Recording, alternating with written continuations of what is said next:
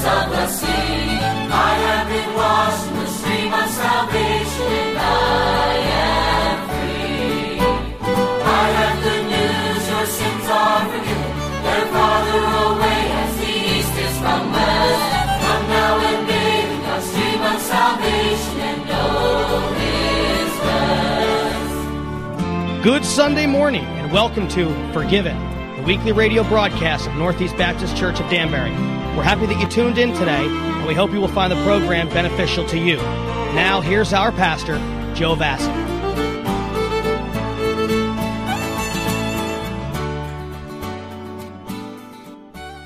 It's so important as you read the Bible that you understand the context of what you're reading.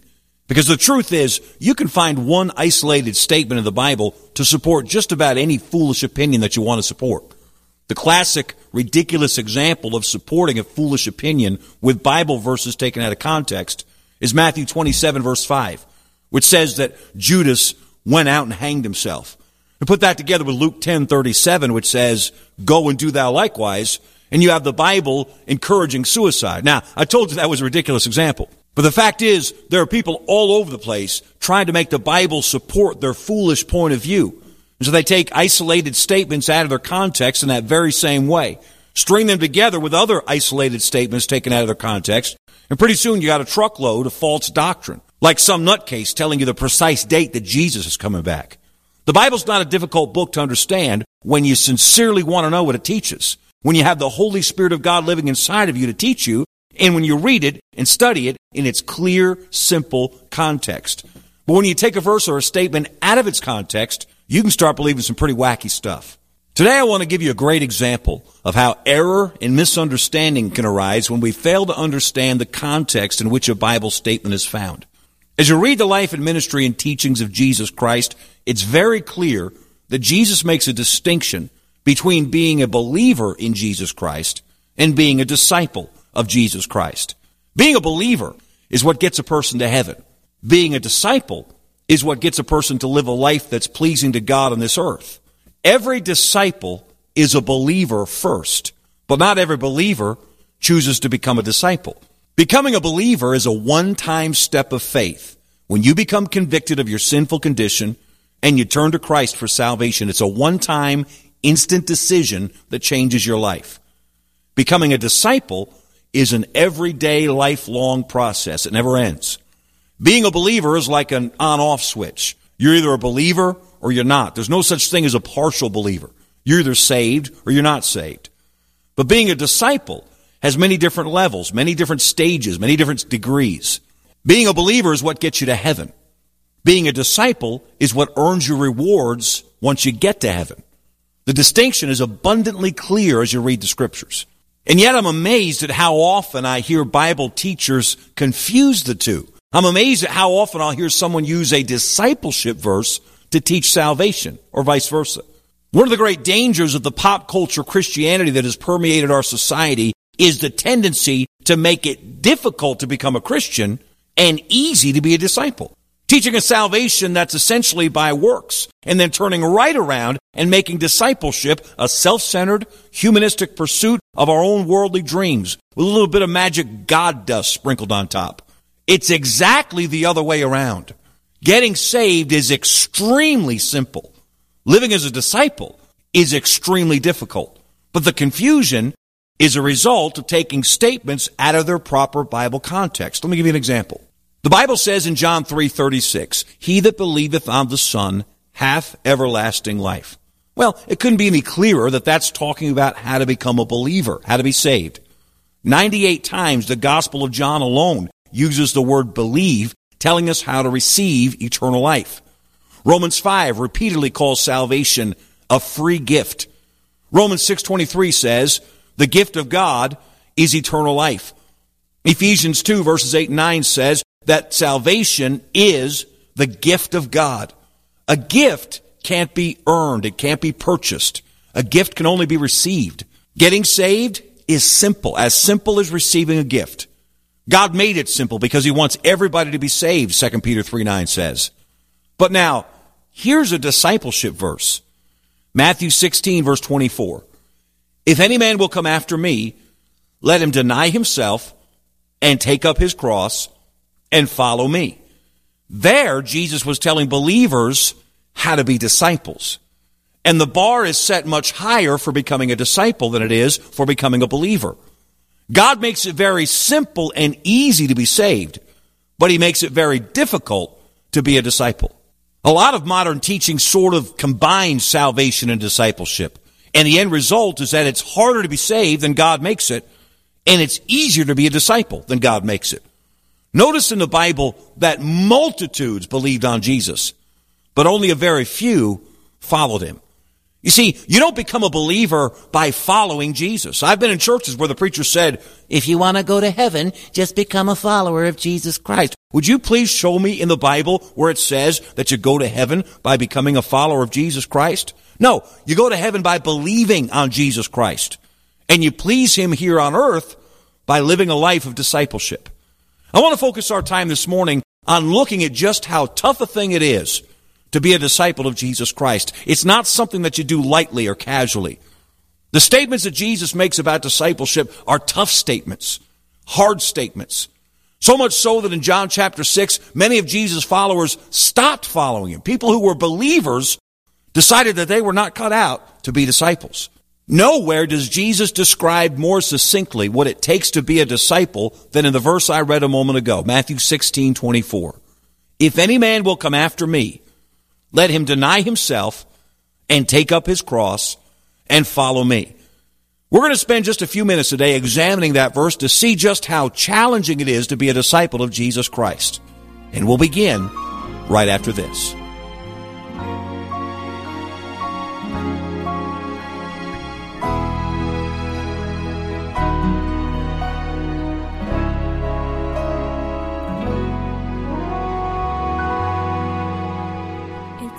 To take the first step when I don't know the way. Each journey so uncertain, I learned to walk by faith.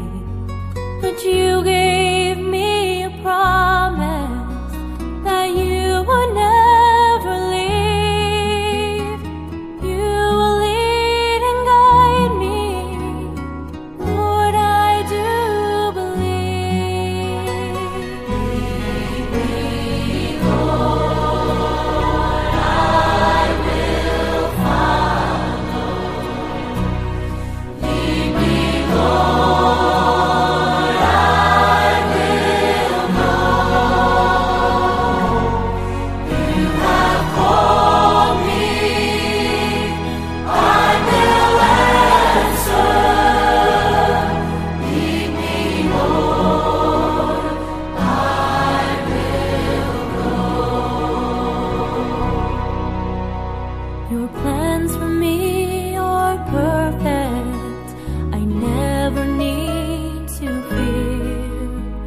For though at times I feel alone, I know that you are near. My heart just wants to follow. I'm willing to obey.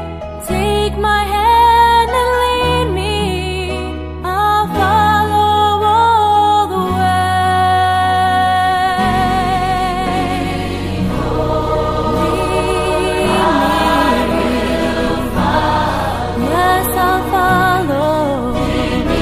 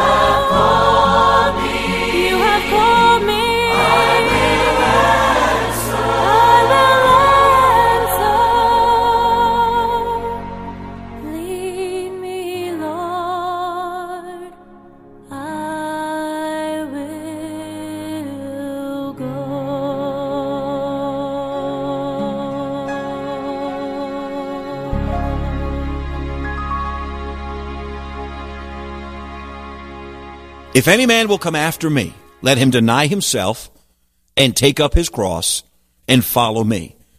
If you've ever made the mistake of thinking that that verse tells us how to be saved, I would urge you to study your Bible more carefully. That's not a salvation verse. That's a discipleship verse.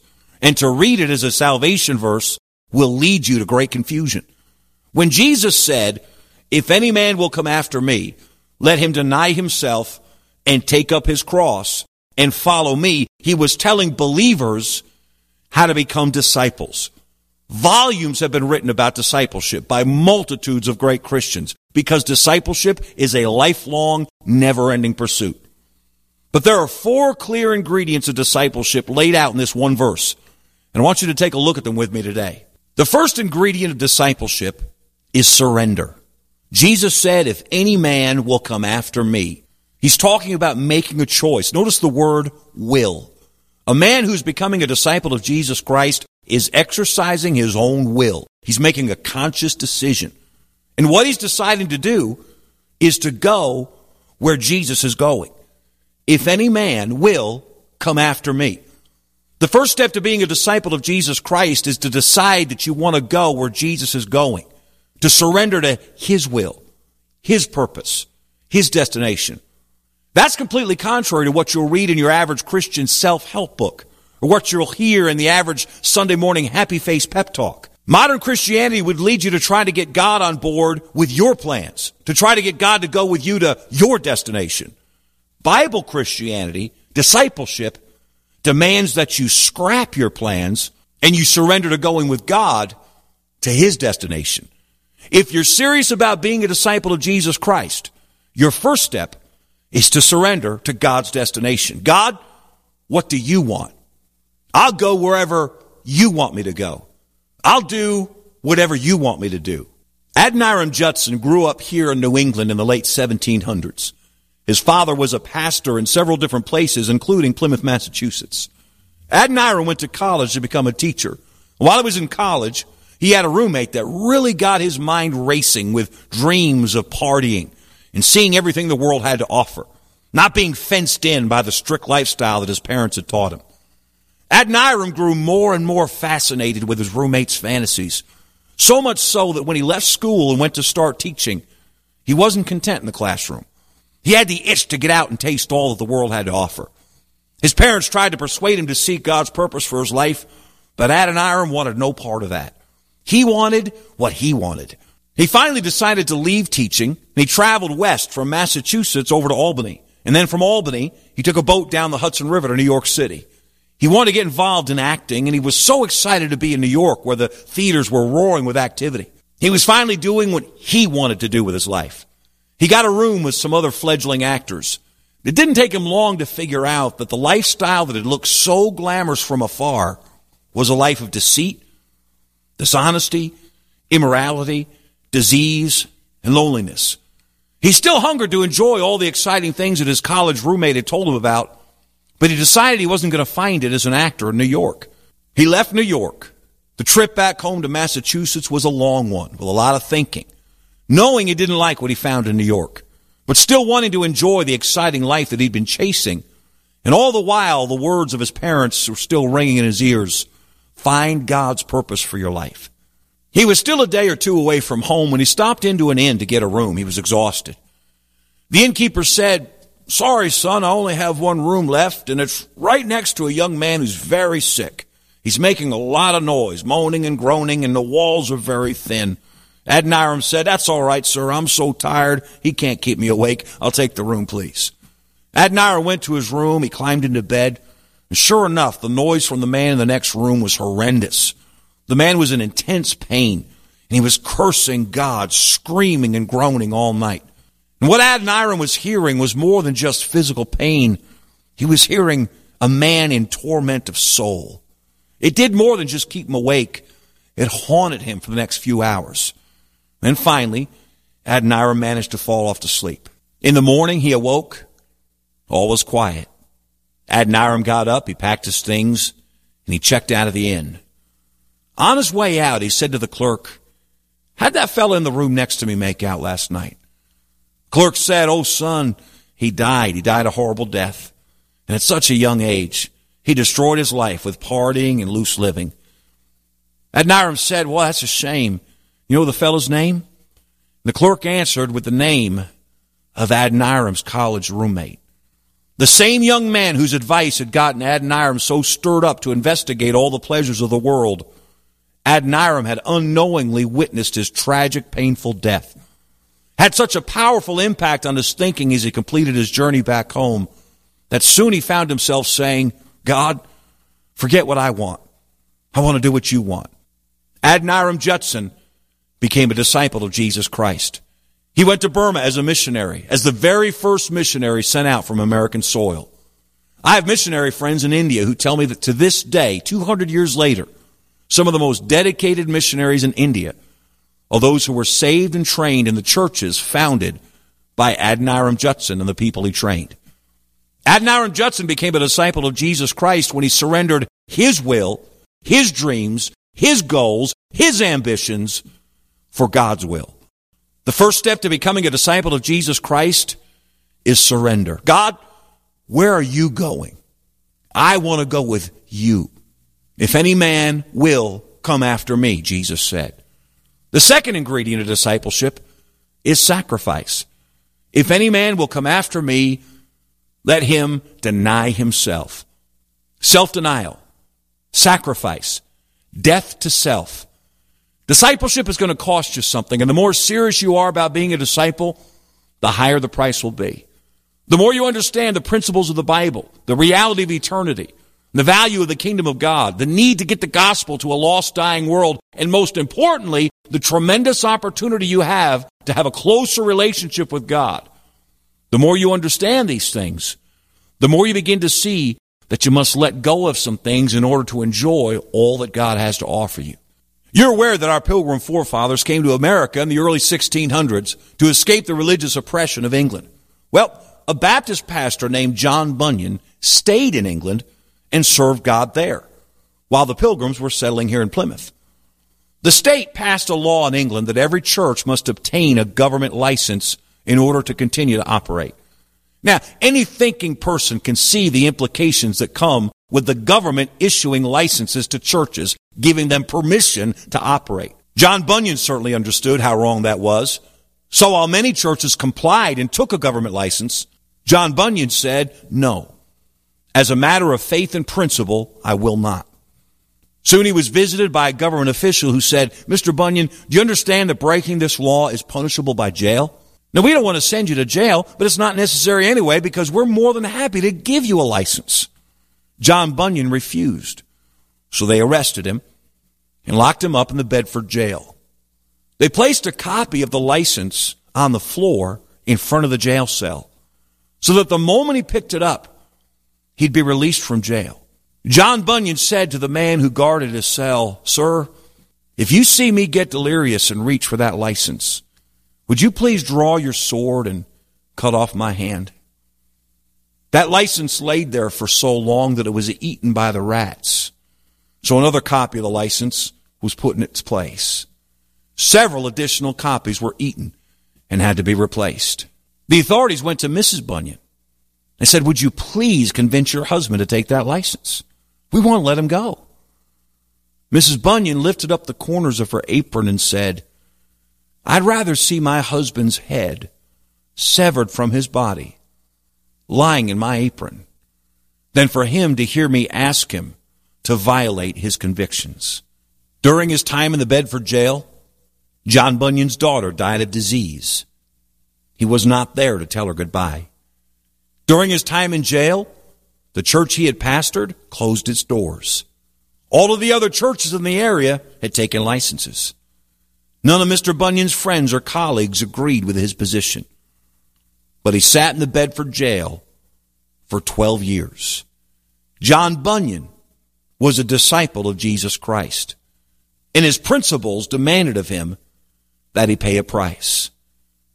As John Bunyan sat in that cell, he took the little pieces of cloth that came with his daily food ration, and he scratched on those pieces of cloth the words of an allegory that had come into his mind. That allegory was later entitled The Pilgrim's Progress. In the opening lines of that classic book, John Bunyan asks the question, Christian, have you counted the cost? In an age where most Christians' definition of discipleship does not include sacrifice, we can't even comprehend why John Bunyan's principles would demand that he spend 12 years of his life in jail. Jesus said, if any man will come after me, let him deny himself. And then he said, and take up his cross. This refers, of course, to the fact that Jesus would suffer on the cross to pay for the sins of the world so that we might live forever. Jesus is saying, if you want to be my disciple, you must be willing to suffer so that others might live. The third requirement of discipleship in this verse is suffering. A disciple must be willing to suffer for his God. In the town of Haddam, Connecticut in 1718, a man named David Brainerd was born. As a young man, he was licensed to preach right here in Danbury.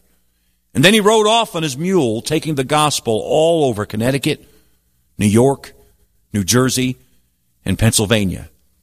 His primary focus became the American Indians, who, of course, didn't worship the God of the Bible. David Brainerd risked his life, and he lived a life of great illness and suffering as he rode from Indian tribe to Indian tribe, preaching the gospel of Jesus Christ, winning Native Americans to the Savior. David Brainerd only lived to be 29 years old. His autobiography, The Diary of David Brainerd, has been a great inspiration to millions of Christians, especially missionaries, for the last 250 years. It's still in print, easily obtainable online. David Brainerd was a disciple of Jesus Christ, as you'll clearly see as you read his diary. And his life was characterized by suffering. Now there's a fourth requirement of discipleship found in Matthew 16:24. If any man will come after me, let him deny himself, take up his cross, and follow me. Follow Jesus. Obviously, it's not talking about stumbling along behind Jesus. It's talking about serving Jesus. The fourth requirement of a disciple is service. Serving. Can you be a servant? You know, a servant has no identity. A servant gets no respect. A servant gets no recognition.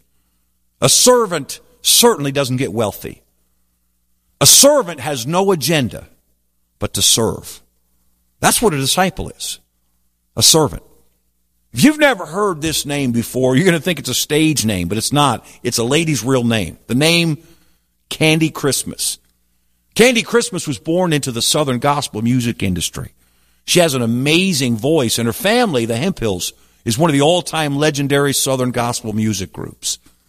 Candy Hemphill recorded songs that you've heard of, like He's Still Working on Me to Make Me What I Ought to Be. Her dad wrote that song. She made it famous. Amazing talent, amazing voice. But as an adult, Candy Christmas is her married name, Candy Christmas wanted to do more than just perform. She wanted to serve God. She wanted to be a servant. One day she was battling depression. A friend said, hey, if you want to help somebody, there's a handful of homeless people who hang out under the Jefferson Street Bridge. This is Nashville, Tennessee. Her friend said, maybe you could go and feed them. Candy did. She made them a meal. She drove it down there in her minivan. And out of the back of her van, she fed about 7 homeless people, total strangers. The next week, she did it again, fed them a hot meal. Then she did it again and again. Now, years later, Candy Christmas has what's called the Bridge Ministry. And every Tuesday night, she feeds, get this, between 350 and 500 people under that same bridge. They eat and sing and preach. She shares the love of Jesus Christ with them. You ought to search it online. They have their own website. It's one of the most amazing ministries you'll ever see. It's changing lives, helping some people get off the streets, and feeding many others who live on the street. Giving them clothes, coats, tents, sleeping bags, helping people find their way, showing them the love of Jesus Christ. She's a servant. She's a disciple. Being a famous gospel singer didn't make her a disciple, but being a servant did. If any man will come after me, let him deny himself and take up his cross and follow me. That's what it takes to become a disciple of Jesus Christ. Submission, sacrifice, suffering, and serving. It's not easy. It's a wild ride. but it's worth it. If you want to be a disciple, you'll spend the rest of your life doing it. But you can become a believer in an instant. You can become a believer right now. And you can't ever be a disciple until you first become a believer. Do you want to become a believer? Can you admit that you've sinned against God? Do you understand that sinning against God means that you face eternal condemnation? Do you understand that when Jesus died on the cross and rose from the dead 3 days later, that he took all of your condemnation for you?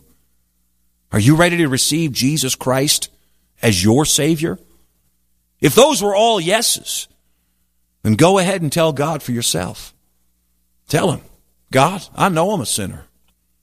I don't want to go to hell. Lord Jesus, thank you for dying on the cross for my sins. Please forgive me for my sins. I'm receiving you as my Savior. Come into my heart and save my soul. Thank you for saving me. Please help me to live like a Christian. Amen. If you made that decision, then God promises that you are now a believer. Your sins are forgiven, and you now have everlasting life. Congratulations. Welcome to the family of God. I'm so glad you joined us today, friend. I hope God's Word helped you. Have a great week.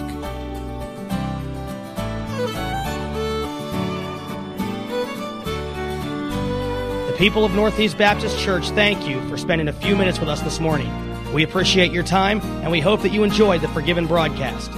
If you would like to share your thoughts about the program, you can call us at 203-798-7088. Northeast Baptist Church is an independent Baptist church located at 101 East Pembroke Road in Danbury. We invite you to worship with us at 11 o'clock on Sunday morning. Our worship service won't remind you of a funeral, and it won't remind you of a rock concert. It's just a little bit of heaven on earth. We'll see you again next Sunday morning at 7. God bless you. Have a great week.